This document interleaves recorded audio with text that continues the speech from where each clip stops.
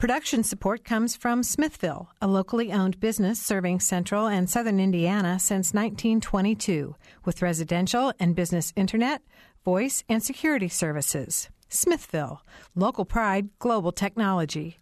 Information at smithville.net.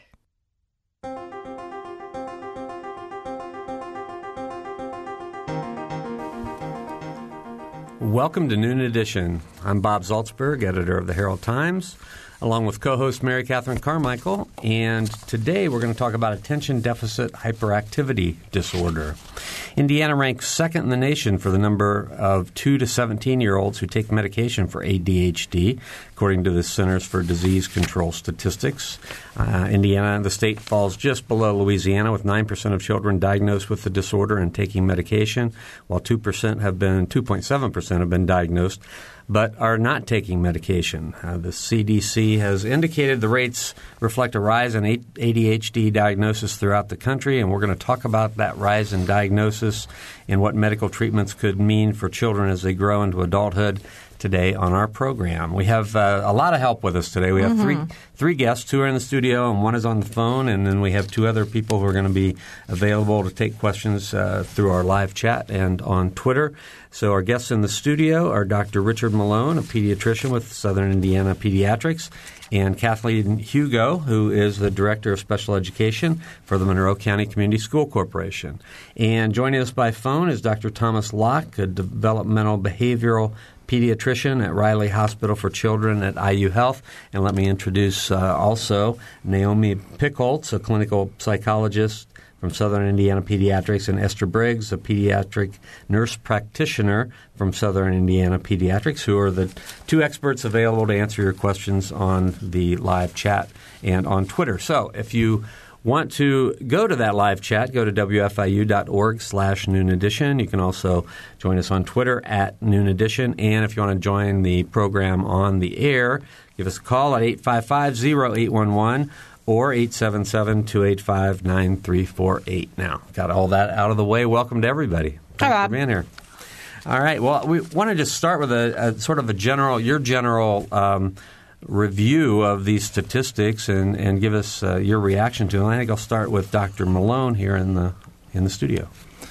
Certainly with ADHD, the expected rate of occurrence might range in the 3 to 5% range in school-age children with a preponderance more towards boys than in girls. So the figures in this study are a little higher than one might expect for the normal expected prevalence of the disease. Mm-hmm. And how do you diagnose this? What would a diagnosis entail? Generally, there is an observed difference in a child's behavior versus other children's behavior. This may come to our attention through seeing the patient in the office, may come to our attention through a parent's concern about a child's behavior.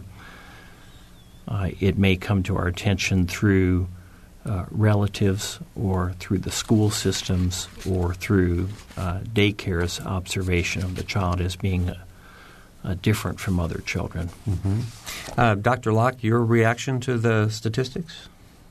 That I was surprised that it was that high, although there have been some recent studies where investigators had behavioral questionnaires done for all the children in the school and then followed up with interviews with many of the parents and examinations of the children, and they found rates around 8 to 10%, so that it's not a total surprise. That it will be a surprise that if the match were perfect of the diagnosis and the kids getting who really had it, but it is it's not out of the realm of reasonable.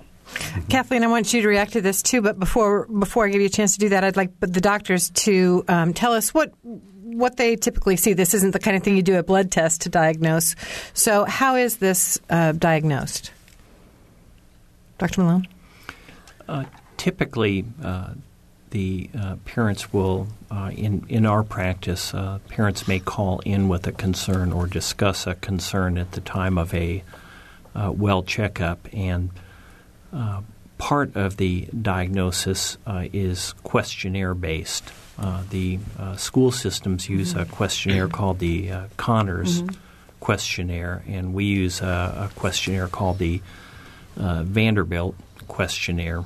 And prior to seeing the child, we have the parents fill out the questionnaire and have the one or several teachers fill out the questionnaire.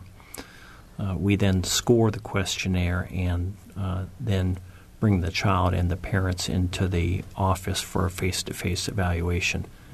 Generally, most of these children are patients who we've been seeing for years, and so it's not the first time that we've seen the child. Dr. Locke, are children already diagnosed by the time they get to you, or do you do the primary diagnosis as well? Both ways. That some of them have had the evaluation beforehand for their primary care. Other primary care people don't feel comfortable and they refer to a specialist. That the questionnaires, what they do is they go over pretty much the diagnostic criteria for ADHD, and they have people rate whether or not the child has this behavior. Not at all, sometimes, often, or very often, and the responses of often and very often are considered signs of clinical difficulty, and then they're also asked about how does the behavior affect the child's performance with the family and in school, and those things are put together to consider the diagnosis. Okay, thanks. All right, Kathleen? Well, I think from the school's perspective, when we would take information, again, from a variety of sources. We often get information from physicians. Parents will bring in information from physicians, or teachers will notice behaviors that are of concern. And so when we do an evaluation, an educational evaluation, we would, as Dr. Malone said, we would use the Connors, which is a rating scale. And it's filled out by several people, the parent, a couple of teachers, probably a variety of people, to get different situations. And then we would do observations also that would look for behaviors that were of concern, impulsivity, aggression, inability to get along with other students, things like that, we would put that all together to see whether, as Dr. Malone said, whether it fit the criteria of attention deficit, and for our purposes, whether it's interfering with performance in the school. And how do these statistics look to you? Do you think that's high, or about what you would? Well, it's interesting. I think sometimes it seems like it's incredibly low, because it seems like there's a lot of kids who have many of these behaviors. But I think also there are many of kids who have some of these behaviors some of the time. I think the fact that Nevada has a very low rate of attention deficit, the lowest in the nation compared to us, I don't know that what would be so different about us from Nevada. You know, there's some belief that sometimes it's the social situation, how we're dealing with it, rather than something about the child. Because, of course, every child may have some of these behaviors sometime. So when it goes over into the realm of, clinically significant is the question. But in the schools, we don't track the number of students with ADHD per se. That isn't a category that one of the few categories that we don't take numbers on. But our numbers of students in special education who have what would be called a health impairment, which is typically students with ADHD, although it can be other students, that's certainly not that high. I think last year we had about 240 students who were in that category, which is only about 2% of our students. And all of those students may not have attention deficit. students may also have attention deficit with an educational diagnosis of an emotional disability or a learning disability too. So it could all be woven in there. And then we also have students who may not be considered needing special education at all. So across the board, I don't know if I could say those numbers are accurate or not. Sure. Well, I have a very basic question from I've reached that age now where I look back to, my childhood when everything, of course, was different. And I guess my question involves, when ADHD became a common diagnosis. Because, I have a good friend who lives elsewhere in the state who's said to me many times, I should have been diagnosed with that when I was a kid. But, of course, the diagnosis wasn't around. Right. And he was an aggressive kid. He couldn't pay attention. He was always moving, couldn't pay attention, got into lots of trouble. He's done quite well for himself, but he recognizes now that was probably his issue then. And I think there's a lot of adults who will say that looking back on it, they put it all together and suddenly the picture forms and they realize that they did have attention deficit, or they still do, but have managed hopefully to find ways to cope with it. So when was it that we started thinking there might be something more than just, a kid who's got a lot of energy? So the original clinical descriptions go back to after the encephalitis outbreak in the 1930s. There were talks about, then it was called minimal brain damage. The research that linked hyperactivity to inattention was in the 70s. So starting in the 70s, the diagnosis of ADHD came into play.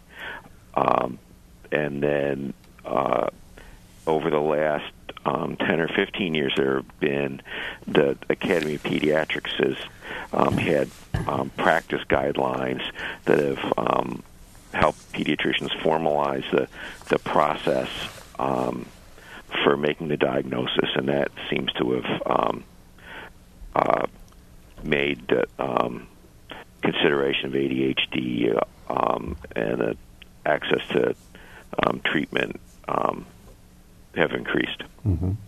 All right. Our phone numbers again are 855-0811 or 877-285-9348. That's if you're outside of the Bloomington calling area. You can also join our live chat at wfiu.org/noon edition. And we have experts in there today. So if you have questions you don't want to ask on the air, you can just send them to the live chat. Right. And I'll share the comments both from the experts and your questions or comments, too. All right. We have this chart that Gretchen was kind enough to bring into us, and the numbers that we're looking at from the CDC essentially have there are a couple of different columns. So we have one column. What Indiana's second is the number of kids who have been diagnosed with ADHD and are taking medication. That's 9%. And then there also is a number 2.7% of kids who are taking medication have been diagnosed but are not taking medication. So what Indiana is particularly high in, second, is the number of kids who have been diagnosed and are on medication. So is there something you can attribute that to? For instance, Kentucky is at 8.9% of its kids are taking medication, and 4.2% are not taking medication. So, they still have not quite twice, but probably 30 or 40% more kids who have been diagnosed but aren't taking medication. So is there anything is our state different from others? Well, anybody? No? Dr. Malone? I would suspect that there's a lot of what goes into the prescribing of medication is adult response to observations of children's behavior, whether that's on the part of the parent or whether that's on the part of the other caregivers. I think part of the decision to prescribe a medication involves a child meeting a set of diagnostic criteria and the parent's desire for the child to be on medication. We're faced with many situations where there's kids who really seem like they fit the criteria and the parents are not very interested in that, in which case what we try to recommend is behavioral treatment, and certainly what the approach known as cognitive behavioral therapy, is certainly a non-medication option that is available. Mm-hmm. And is that one you'd have a counselor sit down with the kid and go through behaviors that are acceptable and ones that aren't? Is that how? A frequent behavior that we see with children who carry the diagnosis of ADHD with hyperactivity is impulsivity. Mm-hmm. And those are children who touch other children, who blurt out responses, have trouble maintaining coherent conversations because they can't wait to listen. They can't think before they jump or think before they touch. And these are kids who behavioral techniques can work, such as just counting to 10 before you act. Mm-hmm. And so knowing consequences to actions and connecting those to responses to our actions can help kids gain insight into the results of their behaviors. Mm-hmm. Kathleen? Well, I think in the research that some of the best results have been seen with a combination of both medication appropriately given and behavioral therapy. And in the schools, we obviously would handle the behavioral part of it. We use a lot of different strategies to work with kids who have all of those characteristics that Dr. Malone described. We teach a lot of organizational skills. We teach social skills. One strategy that works very well with children with ADHD is teaching them to self-manage their behavior. Something as simple as a chart on their desk where they would check off when they got things done, those kinds of things. Teaching them social skills in groups where they would practice turn-taking and interacting with other students. Those kinds of things can be very, very effective. You obviously want to focus on positive reinforcement, so frequent reinforcement for small steps that would lead to bigger steps to keep kids going in the right direction, because this can be, very debilitating for children. Mm-hmm. It's you have these impulsive behaviors, you can't control them, and then other students start to avoid you or don't want to be around you because you're always making noise, and it can have a cavalcade of effects that unfortunately can be, very, very detrimental as kids get older, and can make school very difficult for them. So I think that the sooner we can intervene with or without medication and get the students on a track in the right direction, the more we're able to help them be successful ultimately, in school and then in life. Mm-hmm. Dr. Locke, do you have anything to add? Yeah, I think that the younger you are, the more important the behavioral interventions are, and the more responsive to the interventions the children are. Mm-hmm. So that, for example, Academy recommendations for preschoolers who are hyperactive is behavior therapy first, mm-hmm. And then only medication as an adjunct. I often think of that one of the differences between when talking about behavior therapy is that everybody has a behavior plan. It might not be a very good one, but everybody is in a classroom with a teacher who reacts to their behavior and classmates that react to their behavior. And for some children need more or less support to be successful in that environment. So that the behavior supports can be hard to access for families outside of school, and depends on the school district you're in. The Bloomington area is, more fortunate than a lot of communities to have a strong, actively engaged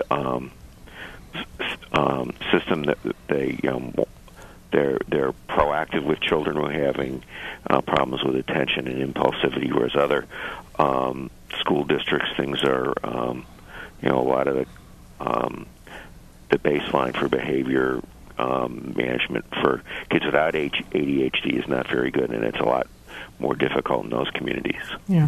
We've also heard from Esther Briggs, the pediatric nurse practitioner from Southern Indiana Pediatrics. She writes, I think some folks can compensate for their impairments, at least maybe until schoolwork gets more complex, but others can't and therefore be quite functionally impaired and can lose opportunities in life if they don't get help from behavioral therapy and or medications. For example, their behaviors can interfere with the ability to make and keep friends or do well enough in school to feel and be successful.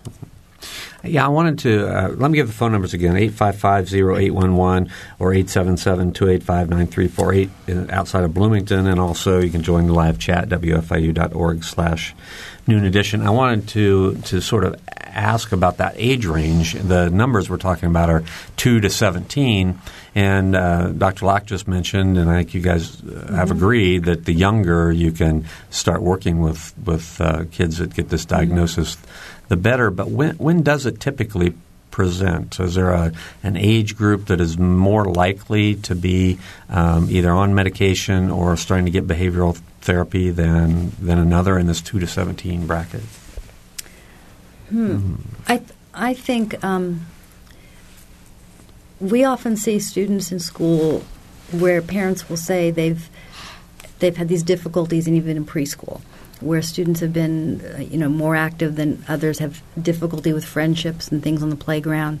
We do see that, but sometimes also it can only become a problem in a school setting if a student is at home and running around and playing, and there aren't the expectations of the classroom that you sit down for a certain period of time.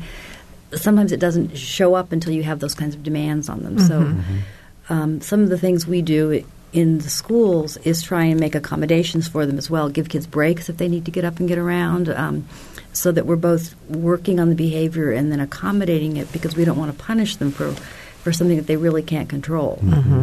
Dr. Malone, can you sort of help me understand how it would present in a 2-year-old? No. No, I can't. Okay. Typically, in kids that we may get concerns as early as 3, 4, and 5, but those are kids who really we want to kind of work with teaching behaviors. The children who are very hyperactive may be identified in K through 3. And the organizational requirements of 3rd, 4th, and 5th grade bring another set of kids who may not have any hyperactive behavior. They may be inattentive. In other words, they're quietly sitting at their desk, but their brain is somewhere far away from what is going on in the classroom.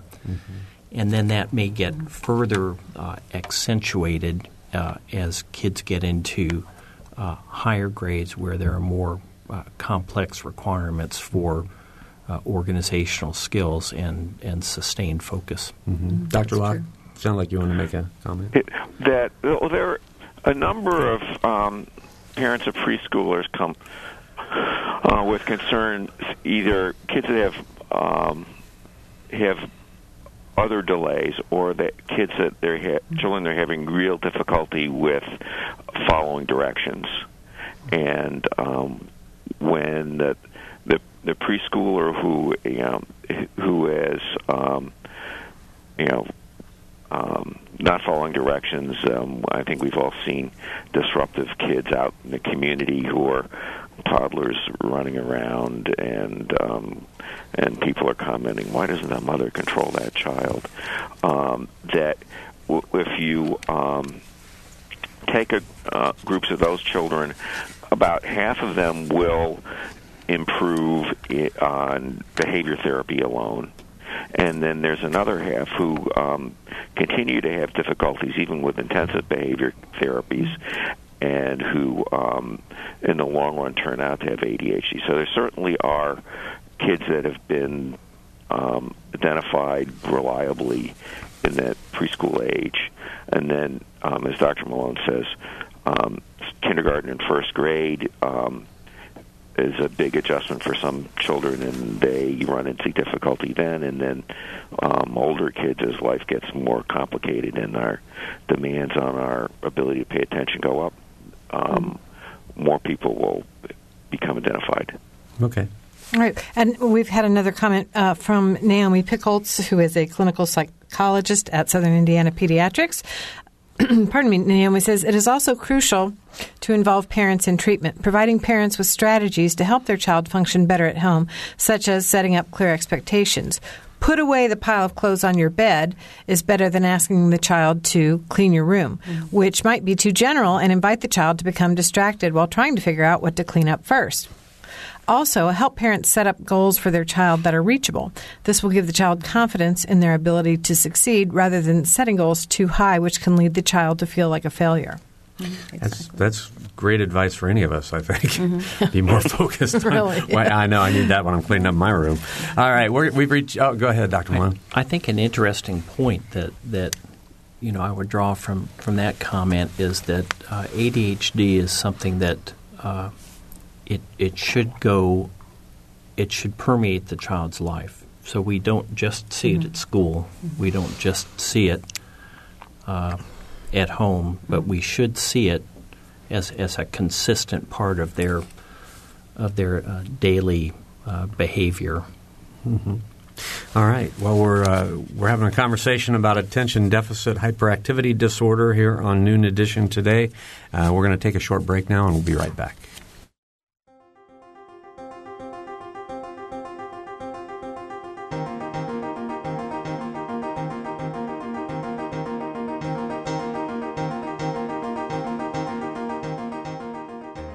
This is Noon Edition on WFIU.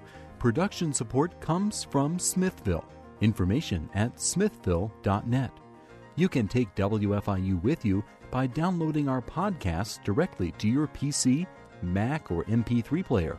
Programs such as Noon Edition, Ask the Mayor, and Harmonia, and short features like Kinsey Confidential, the Ether Game musical mini-quiz, and play and opera reviews are all available on demand. Pick them up at WFIU.org. And have you heard WFIU's news features? The WFIU news team brings you expanded and in-depth reports on topics affecting South Central Indiana. Catch the Friday feature just after 8:30 during Morning Edition, just before Noon Edition, and at 5:45 during All Things Considered. They're also archived on our website, WFIU.org.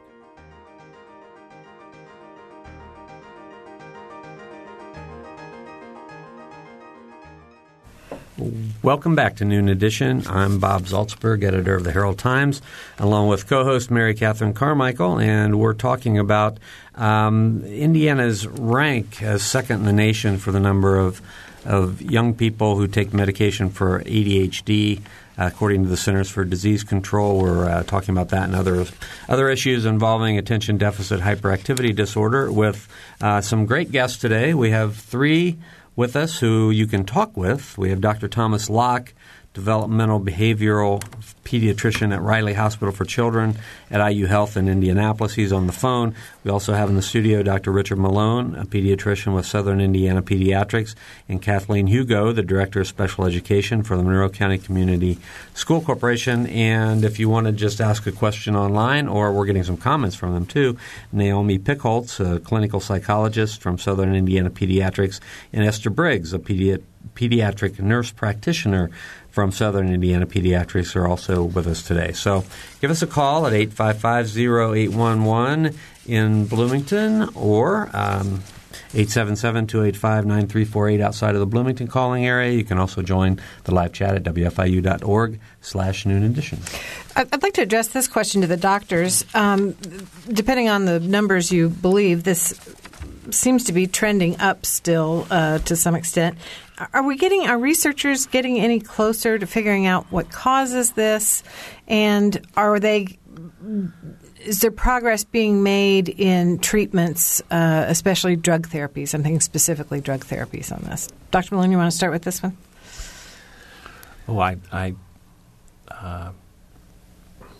I'm going to defer to Dr. Locke on new treatments on that, but I think there's certainly more of a growing awareness amongst the population. I mean, everybody. It's common to hear many people say, "I had an ADHD moment," and I think as people are more aware of this as a condition and understand what it means, they tend to see it more in themselves and in their children. And as with many complaints that we see in a general pediatric office, people will come in and they'll see a little bit of a quote-unquote disease in themselves or in their family member, and they come to see whether they are okay. And certainly it is fine for a physician to tell a patient that their kid is okay. Mm-hmm. Mm-hmm. Dr. Locke, any closer to figuring out what might cause this and any new treatments that we might like to hear about? The treatments have the most effective treatments have been around for that we know of have been around for quite some time now. There have been non-stimulant medications have been shown to be effective, although they in the studies they tend to be about 2/3 as effective as the stimulants, so that they may not be the best first choice.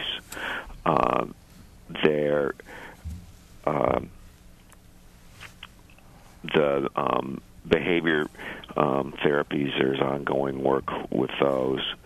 The other part of the question was about are we closer to knowing causes? We know that ADHD tends to run in families, although also people that have brain or neurologic problems for other reasons are also at an increased risk for having ADHD-type symptoms. That it's a general thing for a lot of neurological disorders than things that we would think might be less sensitive to sort of things like public awareness, that they're more frequent. That if you look at the prevalence of people with brain injury or people with Alzheimer's or people with MS, they're all people with autism. All these things have been increasing, at least in identification, over the last 20 or 30 years. There's been a lot of talk in various media outlets about ADHD having an environmental connection. Does that anything you put any credence in?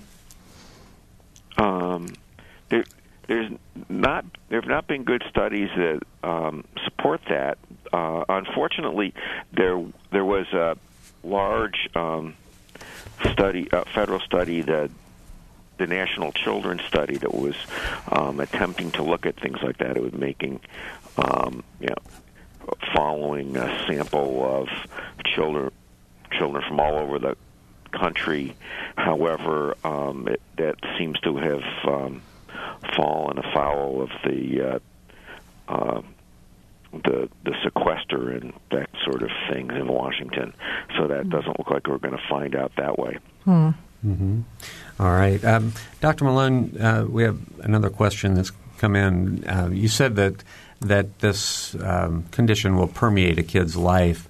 Is it possible a doctor will diagnose based on a single factor or viewing?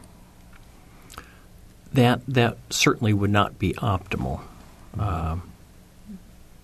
There was a case, an op-ed in the New York Times over the past year about a child who became addicted to Adderall, and the father of the child was either interviewed or wrote the article, and it was a very sad story of a child who had episodic visits with a variety of healthcare providers who essentially gave him Adderall. And we really think that this is something that should require a somewhat rigorous diagnosis. It should be a multidimensional diagnosis. You should see it in various settings, and then it should be followed, the physician component of it, we should follow and make sure that the medication is having the desired effect and that we're not having unwanted side effects. So we need to follow a child's appetite, need to follow their academic performance, how they're getting along at home, how they're getting along with their friends, and whether it's providing an improvement in their life. And Adderall's a stimulant, right? Adderall and methylphenidate or Ritalin are stimulant medications. And those are the ones that tend to work best. Yeah, those are the ones that have the highest efficacy, and the non-stimulant medication is known as atomoxetine or Strattera. Mm-hmm. Okay, and just one follow-up on that. Are these medications that tend to stay in the body, or do they work their way out of the body in a fairly short order? The non-stimulant medication tends to stay in the body a little bit longer, and the stimulant medications tend to go in and out of the body. They are available also, the stimulant medications, in sustained release forms so that we don't require multiple dosages during the day. Or in the case of methylphenidate, there's a patch available. Okay, well, that's nice for the children and the caregivers of the children, I'm sure. We've got another comment from Esther. Thanks, Esther. It says, regarding the diagnosing in preschool issue, the most current American Academy of Pediatrics guideline published in November 2011 states that it may be more difficult to come to an appropriate diagnosis in that age group if the child is not in a preschool where the staff may not be qualified to provide accurate observations. Since the symptoms need to be exhibited in more than one environment, if the child is not yet in preschool, we are relying on only home observation. The guideline states that it can be helpful for parents to participate in a parenting group with trained therapists who can help parents determine whether the behaviors are within normal or truly concerning. Okay. Thanks, Esther. Our phone numbers, I want to give our phone numbers again. We have two pediatricians and an educator here, so if you have any questions, we actually have 4 medical professionals total. So if you have any questions, this is a great time to ask them. If you have questions about attention deficit hyperactivity disorder, call us at 855-0811 or 877-285-9348. You can also join a live chat at wfiu.org/noon edition. We have this great question from the booth. How much and what kind of training is available to teach parents how to interact with ADHD kids? And Kathleen, I would ask you certainly to answer that question. And also, how much training, how do you train your teachers to interact? Yeah, good question. We do ongoing training for our staff on attention deficit and ways to work with kids who have those behaviors. We do a series of training with our paraeducators throughout the year, and we provide various in-services and pre-service trainings to teachers. We also have a class that is for parents. It's not specifically for students who have ADHD, but it's a general parenting class that works with parents on just how to interact with your students and how to work with them. And certainly that would encompass working with them around issues of impulsivity and just how you react to those kinds of situations. And we offer that in the fall and in the spring. It's offered by 2 of our veteran teachers who have a lot of training themselves. They've been specifically trained in how to present this class. So parents can look for that on the website. We've had great reviews from it. Mm-hmm. Great. Can you give us just one tip that people could take away from this? For parents? For parents. I think Esther gave some really great ideas there. You want to tell kids what to do, not what not to do. Give small rewards and small increments. You want to teach things in small steps. Don't give them a goal that is too difficult or too long term. Give them supports that you can for organizing things, any kind, like a chart or a schedule. We all use organizers, and we have calendars and things like that. Those work great for kids. Visual schedules work sometimes as well. Great. Okay. The old sticker chart. Oh, yeah. Good. Yeah. Another old sticker chart. This is Dr. Lott. Yes. Another thing is to involve the children in choosing what their rewards will be. Excellent idea, yes. That we would all work harder for what we want than something someone else thinks we would want. And there was a good example some of the people that developed the behavior therapies had a summer camp for kids with ADHD. And when they started out, they had a big grant, and they had a lot of money, and so the kids were working for big things at the end of the week, like going to the zoo or going to a park. And and then there was the inevitable budget cut, and they had to consult with the kids, and the kids picked things, being school-age boys, like super soaker wars with the counselors. Mm-hmm. Mm-hmm. And super soaker wars were just as effective as trips to the zoo for improving behavior. So that involving the kids in the choice of rewards can be very powerful. Make things work a lot. Yeah, powerful. That's a good word. All right, we have 4 people who've accepted our invitation to call and talk to you. So Patricia from Bloomington is first. Patricia? Yes, I just recently retired after 38 years of teaching, and I've only listened to part of your program, but I found that there are so many more males than females who have this problem, and I wondered how do they account for that?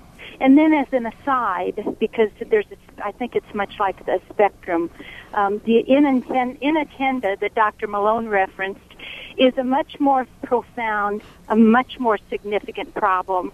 And I hope that at some point that's addressed, because it's a serious, serious problem. Thank you. All right, Patricia, thank you.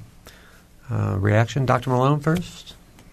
Well, I think inattention is the silent ADHD, and those kids really can go unnoticed for a very long period of time, and it's very interesting to see the effect of treating somebody who's inattentive. It may make rather dramatic improvements in academics. Mm-hmm.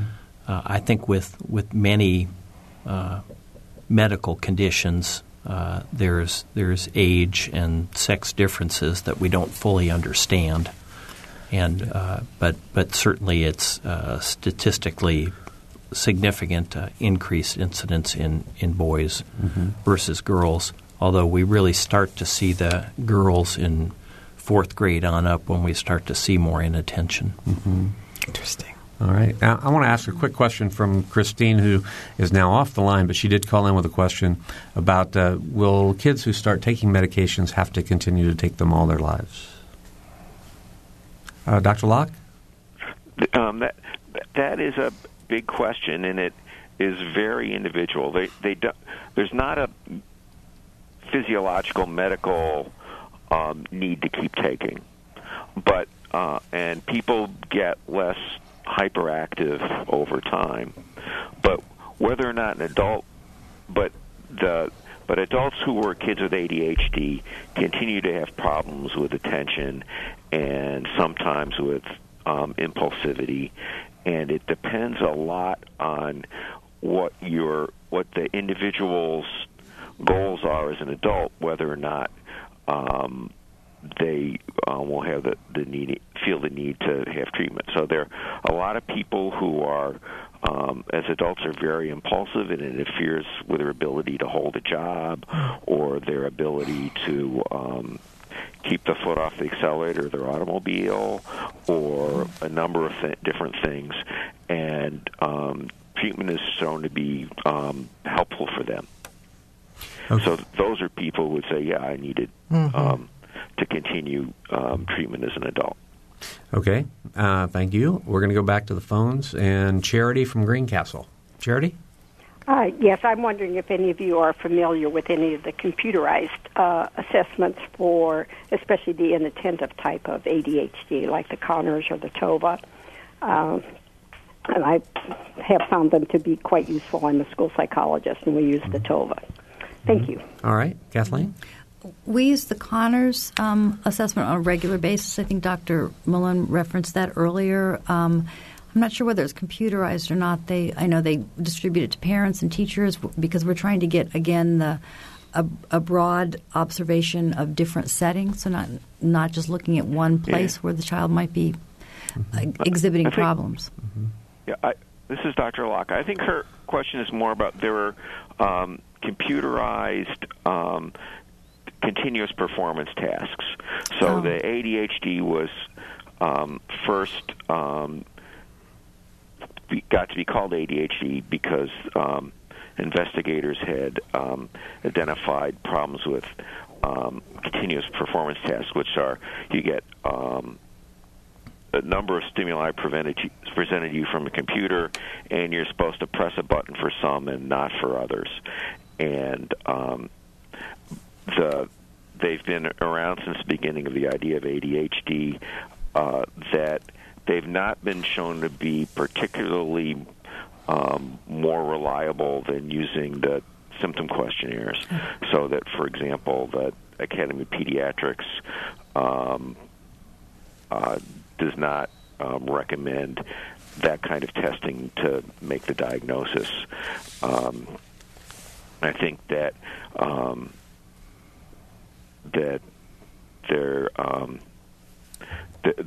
really a research tool, and what they add once in an everyday clinical way is difficult to know. Okay. Thank you. All right. Kathleen, do you have a follow? Okay. All right. So let's go. We have another call. It's Dennis from Bloomington. Dennis? Yes, well, I used to work in a clinic that handled children and or parents dealing with attention deficit hyperactive disorder back in the early 1990s in Florida. And I was wondering, before I left that job, specific credence was given to some, I guess you would call them at this point, to the environmental aspects of a child's life and or parent's life. I was just wondering, has it ever been studied that, or at least notated that many parents, in the wake of economic and or marital issues, problems coming up within the life of the family and or home life, that there may be a lack of attention, that is, in this case, toward the child, because the parents are too busy worrying about their lives and their well-being and keeping their jobs, and they just don't have the time to do specific parenting, which is teaching your children how to behave at an early age, because that's what I hear from some psychologists on your program and as well in my lifetime, that parents come along and they don't have time for a child to go through cognitive behavioral therapies and also come in for their own type of parenting classes, which they used to be called anyway in the 1990s with parenting. I just wonder if the doctors feel that a lot of this later in life coming up could be circumvented through proper behavioral and good solid parenting by two parents in home, which today we usually only have one. It's very normal to only have one parent now. And also we have the thing coming up, and it's also possible that the parents could only be of the same sex. So okay, Dennis. Bigoted, but that's my question. No, I'll hang up now and wait for your answer. Yeah, I think Dennis's question is, what do parents have to do with all this? So, I think one of the things that we need to evaluate when we're assessing a child for ADHD is whether they are under stress. So, a child who is under stress may have symptoms of ADHD, but not due to a imbalance of brain chemicals. They may just have other things on their mind and be unable to focus. There's other things that we look at, such as kids who have sleep disorders that may affect their ability to focus in school, may affect their behavior. There may be other medical issues, hormonal imbalances, thyroid, things like that may affect kids' behavior. And so we need to formulate what's called a differential diagnosis and make sure that we're correctly diagnosing the condition before we treat it. Some kids may have environmental exposure, such as prenatal exposure to illegal medications or prenatal exposure to alcohol that may result in conditions which basically are identical to ADHD. Okay, we're going to have to move on. We got 2 minutes to go. Okay, this is clinical psychologist Naomi Pickholtz writing. She says, I think here in the U.S. we follow evidence-based practices as much as possible, which include non-medical interventions such as behavior therapy. Sometimes the issue of access to mental health care is the problem. A child may be referred for behavioral therapy but not have adequate insurance to cover the costs, or there might be a dearth of practitioners. Meanwhile, the child, and often the entire family, is feeling overwhelmed by the behaviors, and so there might be more of a pressure to medicate. Non-medical treatments often take longer to show results. Therefore, families need to be informed that the process can take time before concluding it isn't working and medications are necessary. And then from Esther, the pediatric nurse practitioner, she says one concern within the school system is providing the appropriate information and training to the student about his or her diagnosis. Many times the child is uncertain about taking the medication, which is where the nursing staff would provide education on the medication therapy side of the treatment process. Okay. I'm going to ask Rose on the line. Do you have something very quick? We have less than a minute to go. Yeah, it's real quick. Okay. I'm curious about how this issue with certain medications, particularly Adderall, how is the issue of physical tolerance, which I understand is common with these amphetamine-type drugs, how is that dealt with in children, especially if they're going to do some long-term drug therapy? Do you have to increase the dosage or switch medications, or how is that dealt with? Can we have a 15-second answer? Well, usually at the doses they're used for ADHD, tolerance is not a big issue. Doses go up with time, with growth, just because the kids are bigger, but usually tolerance of the effect at a pharmacological, not a recreational level, is not a big problem. Okay, we're out of time, so I want to thank our guests, Kathleen Hugo, Dr. Richard Malone, Dr. Thomas Locke, Naomi Pickholtz, and Esther Briggs, and also for Gretchen Frazee, Emily Wright, Stan Jastrzebski, who sat in for the second half of our program, and Mary Catherine Carmichael. I'm Bob Salzberg. Thanks for listening.